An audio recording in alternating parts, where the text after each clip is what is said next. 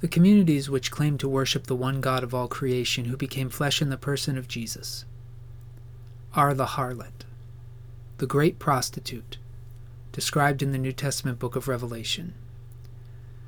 Is this conjecture? No.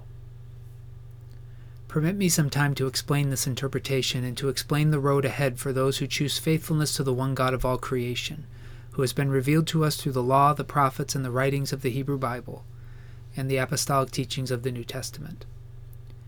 To begin, God has provided a poignant parable through the prophet Ezekiel that helps to set the biblical context for the description of the harlot described in Revelation chapter 17. God's parable has been preserved for us in Ezekiel chapter 16, and it begins with the story of a baby girl who was left exposed by her parents. In the ancient world, if a child was unwanted, it was often left outside to die. God said he found such a child, and he took her into his household. He cleaned her, fed her, raised her, and protected her, and when she was old enough, he offered her marriage. That part of the story sounds immoral in our day, of course, but in the ancient Near Eastern context of Ezekiel, what the parable was communicating was that God had offered Israel a permanent legal place in his household. Marriage to a male member of the family was the ancient way of adopting a woman into the household. In the New Testament, this same intention of God will be explained as the betrothing of the people of God to his Son. But the concept of the Trinity, that the one God exists eternally as Father, Son, and Holy Spirit, had not yet been revealed to Israel in Ezekiel's time. And the purpose of God, the Son, to become flesh in the person of Jesus, also, though prophesied, was not yet understood. So marriage to God himself was the way God revealed his purposes for Israel through Ezekiel. In response to this offer of God, Israel repeatedly committed adultery. God has spoken the following through Ezekiel, beginning in Ezekiel chapter 16, verse 15, and just as a warning, what we're about to read from Ezekiel is quite graphic. Ezekiel chapter 16, beginning in verse 15. But you trusted in your beauty, and became unfaithful because of your fame, and you poured out your obscene practices on every passerby to whom it might be tempting. You took some of your clothes, made for yourself high places of various colors, and committed prostitution on them, which should not come about nor happen. You also took your beautiful jewels, made of my gold and of my silver, which I had given you, and made for yourself male images, so that you might commit prostitution with them. Then you took your colorfully woven cloth and covered them, and offered my oil and my incense before them. Also my bread which I gave you, fine flour, oil, and honey with which I fed you, you would offer before them for a soothing aroma. So it happened, declares the Lord God. Furthermore, you took your sons and daughters whom you had borne to me, and sacrificed them to idols to be devoured. Were your obscene practices a trivial matter? You slaughtered my children, and offered them to idols by making them pass through the fire. And besides all your abominations and obscene practices, you did not remember the days of your youth, when you were naked and bare and squirming in your blood. Then it came about after all your wickedness, woe to you, declares the Lord God, that you built yourself a shrine and made yourself a high place in every public square. You built yourself a high place at the beginning of every street and made your beauty abominable, and you spread your legs to every passerby and multiplied your obscene practice. You also committed prostitution with the Egyptians, your lustful neighbors, and multiplied your obscene practice to provoke me to anger. So behold, I have stretched out my hand against you and cut back your rations. And I turned you over to the desire of those who hate you, the daughters of the Philistines, who are ashamed of your outrageous conduct. Moreover, you committed prostitution with the Assyrians because you were not satisfied. You committed prostitution with them and still were not satisfied. You also multiplied your obscene practice with the land of merchants, Chaldea. Yet even with this you were not satisfied. How feverish is your heart, declares the Lord God, while you do all these things, the actions of a bold prostitute. When you build your shrine at the beginning of every street and made your high place in every public square, in spurning a prostitute's fee, you were not like a prostitute. You adulterous wife who takes strangers instead of her husband. Men give gifts to all prostitutes, but you give your gifts to all your lovers and lavish favors on them so that they will come to you from every direction for your obscene practices. So it is the opposite for you from those women in your obscene practices, in that you are not approached for prostitution, and in the fact that you pay a prostitute's fee, and no fee is paid to you. So you are the opposite. From where do these accusations come? Israel had long wanted to be acceptable to her neighbors. One might even say that she wanted to be the envy of the ancient Near East. That desire was first expressed in the foothills of Mount Sinai when Israel made a golden calf, called it Yahweh, and worshipped it in the fashion they had learned during their 4+ centuries in Egypt. It was expressed again in the days of the prophet and judge Samuel, when Israel asked for a king like the other nations. And in the days of King Solomon, Israel reached the pinnacle of her desirability, as leaders and envoys from around the world visited Israel to marvel at her wealth and to sit at the feet of her preternaturally wise king. Throughout the remainder of Israel's history, the people had longed to be envied, and this is the heart of God's accusation through Ezekiel. Israel had taken the great blessings of God and had used them to increase their desirability among the nations. In fact, Israel so wanted to be acceptable to the nations around her that she adopted their ways of worship and incorporated them into her own worship of Yahweh. It seems in many seasons, Israel thought of this behavior as helpful to God's aims.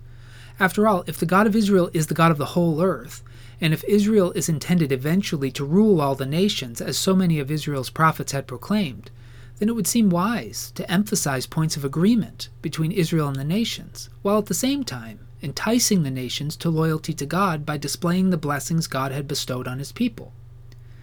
God, through Ezekiel, has condemned all of this as adultery, as faithlessness to the covenantal agreement God and Israel made at Mount Sinai.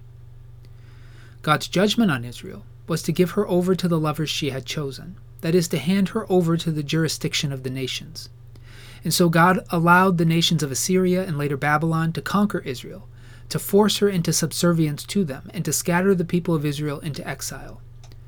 From God's perspective, this is what Israel wanted, to be indistinguishable from the surrounding nations. So God gave Israel to those to whom she had been generationally giving herself.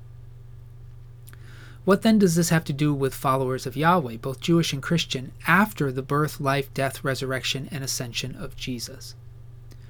The ministry of Jesus and the ministry of John the Baptist which preceded him were calls to repentance, calls to return to faithfulness to the God of Israel. As the Gospel of Matthew has explained in chapter 4, verses 12 through 17, now when Jesus heard that John had been taken into custody, he withdrew into Galilee, and leaving Nazareth, he came and settled in Capernaum, which is by the sea, in the region of Zebulun and Naphtali. This happened so that what was spoken through Isaiah the prophet would be fulfilled.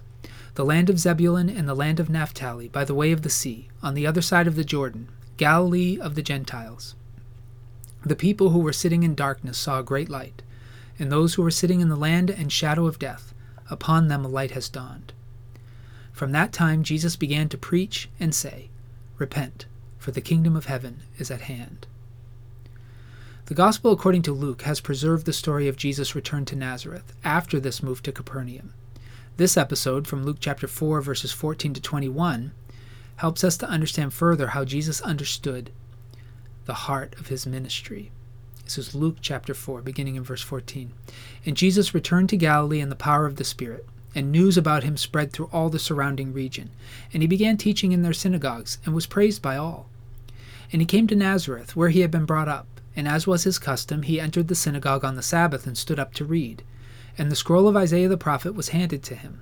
And he unrolled the scroll and found the place where it was written, The Spirit of the Lord is upon me, because he anointed me to bring good news to the poor.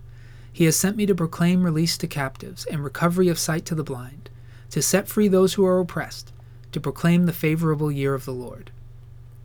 And he rolled up the scroll, gave it back to the attendant, and sat down. And the eyes of all the people in the synagogue were intently directed at him. Now he began to say to them, Today this scripture has been fulfilled in your hearing. The passage that Jesus read can be found today in Isaiah chapter 61, verses 1 through 2. In that context, Isaiah was proclaiming a future year of Jubilee, in which God would forgive the debts of his people, gather them from exile, and establish them again as members of his household. The covenant of Sinai had required the Israelites to set aside every 50th year as a year of Jubilee. The year's been described in Leviticus chapter 25, verses 10 through 13 in the following way. So you shall consecrate the 50th year and proclaim a release throughout the land to all its inhabitants. It shall be a jubilee for you, and each of you shall return to his own property, and each of you shall return to his family. And you shall have the 50th year as a jubilee. You shall not sow nor harvest its aftergrowth, nor gather grapes from its untrimmed vines, for it is a jubilee. It shall be holy to you. You shall eat its produce from the field. On this year of Jubilee, each of you shall return to his own property. The year of Jubilee was a year of release, in which the land would rest, the people who had entered into indentured servitude because of debts would be released and their debts forgiven, and all ancestral land would be returned to its original owners. Isaiah had prophesied that such a year had been proclaimed when God would return his people to their land, cancel their debts, and establish them again. Jesus proclaimed, that day in the synagogue in Nazareth, that he himself was the fulfillment of Isaiah's prophecy. Through the life, ministry, death, resurrection, and ascension of Jesus, God was recalling the exiles of faith from all nations on earth, both Jewish and Gentile. Through Jesus, all those who wish to become part of the household of God by faith in Jesus and betrothal to the Son have been welcomed to return. Jesus inaugurated a year of Jubilee, and many have returned to God in the centuries that have followed, both from the exiles of Israel and from the exiles of the nations who were exiled long before Israel at the Tower of Babel. These exiles, from both Israel and the Gentile nations who shared faith in the one God who had revealed himself to Abraham and had become flesh in the person of Jesus, came to be called Christians, and their community came to be known as the Church. But sadly, like the nation of Israel before them, Christians too soon became adulterous. After centuries of struggle and persecution and earnest striving to remain as exiles in the world and yet distinct from it, the Christian communities gave in to their desire to be acceptable and desirable to Gentile nations. The Christian Church sought and embraced legal endorsement by the Roman Emperor Constantine through the Edict of Milan in AD 313, and then in AD 380 through the Edict of Thessalonica under Emperor Theodosius. Nicene Christianity sought and became the official religion of the Roman Empire. Like Israel before her, the Church had now aligned itself with the nation of the earth, and the Christian community's longing to be the envy of the nations of the earth reemerged as well. This can be seen rudimentarily in the church hierarchy, soon adorning themselves in the pomp and regalia of the ancient Roman emperors and priests. And though present long before, by the 1400s, the Christian community's return to the behaviors criticized by God through Ezekiel had reached full blossom. Barbara Tuchman, in her book The March of Folly, describes the situation in the following way. Re-established in Rome, the popes became creatures of the Renaissance, outshining the princes in patronage of the arts, believing like them that the glories of painting and sculpture, music and letters ornamented their courts and reflected their munificence. Through visible beauties and grandeur, they believed the papacy would be dignified and the church exert its hold upon the people. Nicholas V, who has been called the first Renaissance pope, made the belief explicit on his deathbed in 1455. Urging the cardinals to continue the renovation of Rome, he said, "To create solid and stable conviction, there must be something that appeals to the eye. A faith sustained only by doctrine will never be anything but feeble and vacillating. If the authority of the Holy See were visibly displayed in majestic buildings, all the world would accept and revere it. Noble edifices, combining taste and beauty with imposing proportions, would immensely exalt the chair of St. Peter." Tuchman concludes by saying the church had come a long way from Peter the fisherman. Martin Luther saw the connection between these behaviors and the harlot described in the book of Revelation. Luther's German Bible included an image representative of the Pope riding on the back of the beast. But this lust to be desirable to the world and envied by the nations has not been reserved to Roman Catholicism alone. Eastern Orthodoxy has exalted art and artistic expression as well, through iconography and ornate worship spaces, and Protestantism, too, has long sought to be appealing to the worldly and envied by their neighbors. The tradition of liberal Protestantism, beginning with Schleiermacher, has sought to make Christian theology appealing to its cultural detractors, and the contemporary emphasis on seeker-sensitive worship, rock concert-like production value, and simple doctrine-like teaching remains consistent with Pope Nicholas V's conviction. To create solid and stable conviction, there must be something that appeals to the eye. A faith sustained only by doctrine will never be anything but feeble and vacillating. If the authority of the Holy See were visibly displayed in majestic buildings, all the world would accept and revere it. To his confession, contemporary Protestants might only add transcendent emotional experiences as necessary to tease and to sustain the devotion of the world.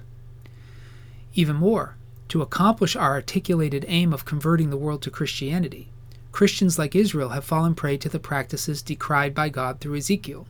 This is Ezekiel 16 again, beginning in verse 30. How feverish is your heart, declares the Lord, while you do all these things, the action of a bold prostitute.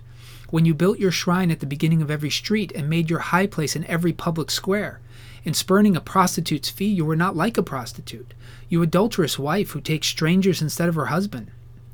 Men give gifts to all prostitutes, but you give your gifts to all your lovers, and lavish favors on them so that they will come to you from every direction for your obscene practices. So it is the opposite for you from those women in your obscene practices, in that you are not approached for prostitution, and in the fact that you pay a prostitute's fee and no fee is paid to you. So you are the opposite. Christians too have adorned ourselves with God's garments, enriched ourselves with God's blessings, and enticed the world with God's promises, all professed to be given freely and without requirement to those who come in and join us. Even more, we too have built churches at the center of every town and the head of every street, begging the world to come into us, and we've paid them to come. We've paid with professional artists and musicians, we've paid with polished and expert speakers, we've paid with family entertainments, and we've even paid by disregarding any passage of Scripture or point of doctrine that might discourage any from entering. The people of God have returned to the days of Ezekiel, and we've done it all, so we claim, to fulfill God's commands to love our neighbors and to make disciples of all nations. This then brings us from Ezekiel to Revelation chapter 17, verses 1 through 13. Let's consider this passage in light of Ezekiel 16 in our discussion so far. Revelation chapter 17, beginning in verse 1. Then one of the 7 angels who had the 7 bowls came and spoke with me, saying, Come here, I will show you the judgment of the great prostitute who sits on many waters, with whom the kings of the earth committed acts of sexual immorality, and those who live on the earth became drunk with the wine of her sexual immorality. And he carried me away in the Spirit into a wilderness, and I saw a woman sitting on a scarlet beast, full of blasphemous names, having 7 heads and 10 horns. The woman was clothed in purple and scarlet, and adorned with gold, precious stones, and pearls, holding in her hand a gold cup full of abominations and of the unclean things of her sexual immorality. And on her forehead a name was written, a mystery, Babylon the Great, the mother of prostitutes and of the abominations of the earth. And I saw the woman drunk with the blood of the saints, and with the blood of the witnesses of Jesus. When I saw her, I wondered greatly, and the angel said to me, Why do you wonder? I will tell you the mystery of the woman and of the beast that carries her, which has the 7 heads and the 10 horns. The beast that you saw was, and is not, and is about to come up out of the abyss and go to destruction. And those who live on the earth, whose names have not been written in the book of life from the foundation of the world, will wonder when they see the beast, that he was, and is not, and will come. Here is the mind which has wisdom. The 7 heads are 7 mountains upon which the woman sits, and they are 7 kings. 5 have fallen, 1 is, the other has not yet come, and when he comes he must remain a little while. The beast which was and is not is himself also an 8th, and is one of the 7, and he goes to destruction. The 10 horns which you saw are 10 kings who have not yet received a kingdom, but they receive authority as kings with the beast for 1 hour. These have one purpose, and they give their power and authority to the beast. The woman drunk with the blood of the saints and of the witnesses of Jesus, with whom the kings of the earth committed fornication, is the same as the harlot in Ezekiel. These are those who call themselves followers of the God of Abraham, Isaac, and Jacob, who Christians now recognize became flesh in the person of Jesus. And the beast on which she rides is twofold and yet one. The angel told John that the 7 heads of the beast represented 7 mountains upon which she sat. There were 2 cities of the ancient world purported to have sat on 7 mountains, Jerusalem and Rome. Both were seats of power for those who claimed to worship the one true God. Even more, earlier in the book of Revelation, when John first saw a vision of Jesus, he saw Jesus holding 7 stars. A few verses later, in Revelation chapter 1, verse 20, Jesus explained what they represented. He said, As for the mystery of the 7 stars which you saw in my right hand, and the 7 golden lampstands, the 7 stars are the angels of the 7 churches, and the 7 lampstands are the 7 churches. Does this mean that the beast upon which she rides is the church? No, the beast is not the true community of those whose faith is in Jesus. It is a false kingdom, meant to substitute for the kingdom of God. The beast is the kingdom of ancient Babel, which in the book of Daniel took the forms of the Babylonian Empire, and then the Medo-Persian Empire, and then the Greek Empire, and finally the Roman Empire. Rome is its final permutation, but this kingdom is meant to supplant the kingdom of God. The church corporate mistook it for God's kingdom, rode upon it, and used its values and its ways to entice the kings of the earth to bring their power and wealth into it, much as Israel had done prior to the Babylonian exile. By doing this, the community of faith became the harlot. A few verses later, in Revelation 17, verses 15 to 18, the angel reveals to John that the kings of the earth will eventually turn on the great prostitute. Revelation 17, beginning in verse 15, "And he said to me, The waters which you saw where the prostitute sits are peoples and multitudes and nations and languages. And the 10 horns which you saw, and the beast, these will hate the prostitute and will make her desolate and naked, and will eat her flesh and will burn her up with fire. For God has put it in their hearts to execute his purpose by having a common purpose and by giving their kingdom to the beast, until the words of God will be fulfilled. The woman whom you saw is the great city, which reigns over the kings of the earth." This consequence is akin to that which God sent upon ancient Israel as described by the prophet Ezekiel. And this consequence is being fulfilled now in our day, as the world turns against the Christian religion, exposing the rot that once ruled over the nations of Europe and through Europe over the world. If this is true, and God's judgment is coming on the communities which call themselves Christian as it once did on ancient Israel, then what are we who wish to be faithful to do? As John the Baptist and Jesus preached, we must repent and turn from these abominations described in Ezekiel and in Revelation. Consequently, we must never again confuse the call to love our neighbors and to make disciples of all nations with the practice of enticing the worldly to follow Jesus through false or misleading claims about him or about discipleship to him. Perhaps we might receive instead an exhortation from the 18th century British reformer John Wesley, in a sermon discussing Isaiah chapter 5, verse 4, in which Wesley explained what led to the formation of the first Methodist societies in England. He said the following: "From the very beginning, from the time that 4 young men united together, each of them was homo unius libri, a man of one book. God taught them all to make his word a lantern unto their feet and a light in all their paths. They had one and only one rule of judgment, with regard to all their tempers, words, and actions, namely, the oracles of God. They were one and all determined to be Bible Christians. They were continually reproached for this very thing, some terming them in derision Bible bigots, other Bible moths, feeding, they said, upon the Bible as moths do upon cloth. And indeed, unto this day, it is their constant endeavor to think and speak as the oracles of God." Today, Wesley is sometimes mischaracterized as making Scripture, tradition, reason, and experience as equal sources of revelation. The 20th century Methodist scholar Albert Outler coined the phrase Wesleyan quadrilateral for the interplay between these sources for Wesleyan theology. Undoubtedly, tradition, reason, and experience cannot be dismissed in the interpretation of Scripture. All are brought to bear by any who read. However, as is clear from the quotation just cited, it was Scripture alone that drew Wesley's principal attention. Perhaps to Wesley's conviction might be added the voice of Martin Luther from 2 centuries prior. He wrote this in his book on the Babylonian captivity of the church. "This feeble argument and no other is always at the tip of their tongue, and if you ask for Scripture authority, they say, 'This is our opinion, and the church has decided it thus.' To such an extent do men who are reprobate concerning the faith and unworthy of belief dare to propose to us their own fancies under the authority of the church as articles of the faith. There is, however, very much to be said for my opinion. In the first place, this, that no violence ought to be done to the words of God, neither by man nor by angel, but that as far as possible they ought to be kept to their simplest meaning, and not to be taken, unless the circumstances manifestly compel us to do so, out of their grammatical and proper signification, that we may not give our adversaries any opportunity of evading the teachings of the whole Scriptures." Though it saddens me to confess it, in many instances, those who truly wish to follow Jesus will likely need to leave the institutional church in order to, once again, become what Wesley called Bible Christians. Wesley himself never left the Anglican Church of his day. Instead, he began to lead small groups in which true followers of Jesus began to be discipled again by the prophets and apostles of Scripture. Where that is allowable, we might do the same. But where such is discouraged or prohibited, retreat will be necessary.